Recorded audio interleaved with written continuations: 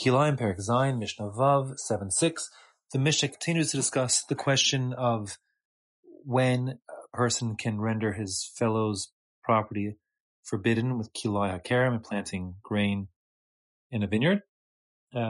So this case is ha'anas, a person who forcibly takes control of his friend's vineyard. So now he's in control, but he doesn't own it. And then shazara es HaKerem, he then plants, let's say, grain inside the vineyard that he took control of. So the robber takes the vineyard, it's not his vineyard, and he plants grain in the vineyard. Now the rule is that we're saying again, we're passing like Reb Shimon and Reb Yossi, that a person cannot be mekadesh davar she'eino shelo. A person can't render forbidden that which doesn't belong to him. So the question is, can this robber who's taken forcible control of the vineyard plant grain and make the vines forbidden to get benefit from? And the answer, of course, is no, he can't. But now the question arises, when the rightful owner comes back into the property, what level of urgency is it for him to remove the grain that's growing there? And the Mishnah says, v'yatim elfanav, if and when the thief he leaves, and now the rightful owner returns to the vineyard, kotzro, he must immediately cut down or harvest, he can get benefit from, so harvest and eat, for that matter, the grain growing in this field, but he has to do it immediately, afilu b'moed, even during Chol HaMoed. Obviously not on Shabbos and Yom Tov, you can't harvest, that's asar, but as soon as it comes Chol HaMoed, normally the rule is, then Chol HaMoed, you may not harvest your fields, etc. But here we're saying he can do it. Now, why is that the case? The primary reason is because, so we don't want it to look like he is being Mekayem, he's maintaining Kilayim HaKerem, grain growing in his vineyard. And that being the case, it would be sort of an exception to the rule. The normal rule is he couldn't harvest, but here we're saying he has to because of Marasayin.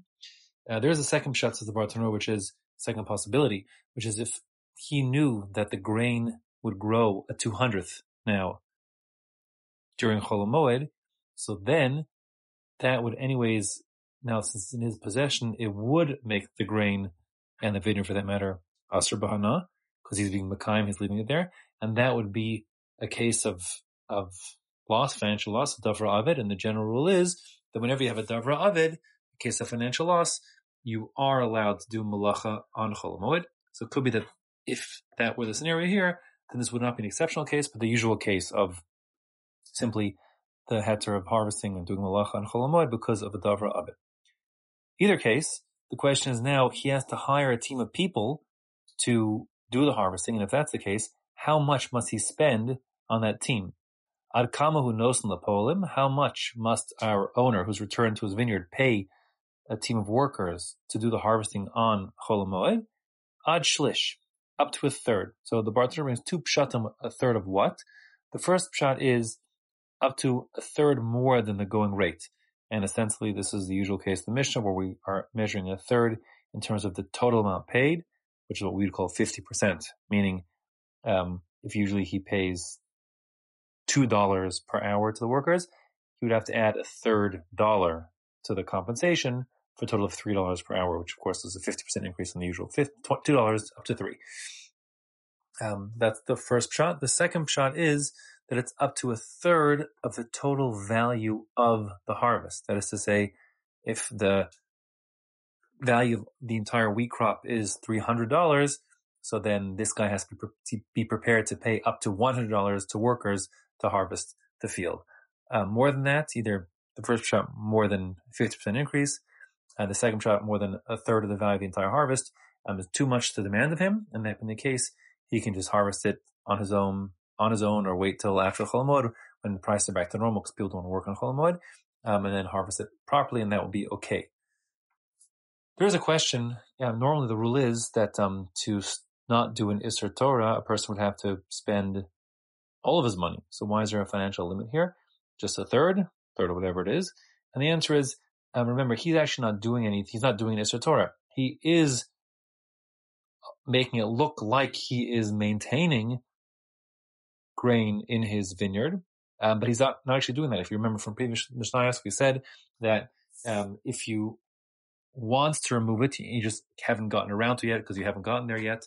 That's not called being Mekayem. So that's the case here. He just hasn't got the wherewithal or the manpower or the time in hand to get it removed, the grain removed from his vineyard that fast. But that's not being Mekayem. He wants it removed, just he can't get it removed yet. So that is not Isha Torah, and that's why he is allowed to be only spending up to a third. Fine. Yes, American, if the cost is more than a third, either a third of the going rate, meaning 50% more than the going rate, or a third of the total cost of the entire harvest, then kosher to Kedarko. Then he can just simply harvest as he can. Beholech, he does it as he can. Some Chol Hamoed and some after Chol Hamoed, as time allows and as he progresses. Afil la'achar moed, even if it means continuing on till after Chol Hamoed, meaning it schleps out all that time. That's fine. Now, the Mishnah has a new case here, really. It's quite misleading, but this is like a new paragraph, and the question of the Mishnah here is the words say, Me'emas lahu nikra anas. From what point is this guy called an anas? Meaning that at what point does the anas, the person who is the thief, get ascribed ownership to this field? So at what point, meaning at what point does the field become called the property of the owner, of the robber? So the answer is Misha Yishka, from when it sinks.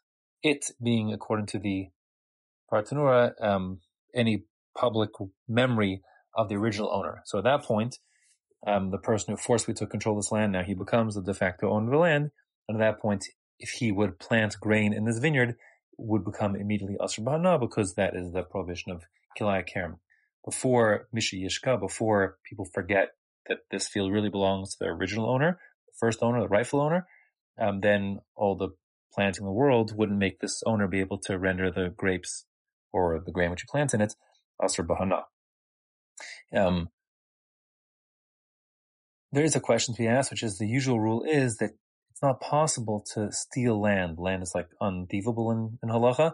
If it doesn't belong to you, it's still sitting there, so you didn't take it away. You didn't really take possession of it. So this is an exception to that, and it may be actually a general principle to that exception that rule across the board, that at some point, if no one knows this field belongs to the original owner, since he can never get it back, at that point, so like it or not, the thief has taken possession and it's, permanent possession.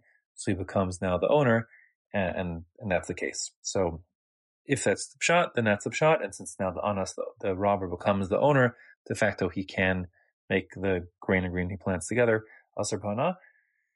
Or it's just simply an exceptional case, meaning that in this case, since no one knows anymore, no one's the wise that it's not his, so there's no denying that he has the special rights to at least make that which he plants in the vineyard asr b'hana.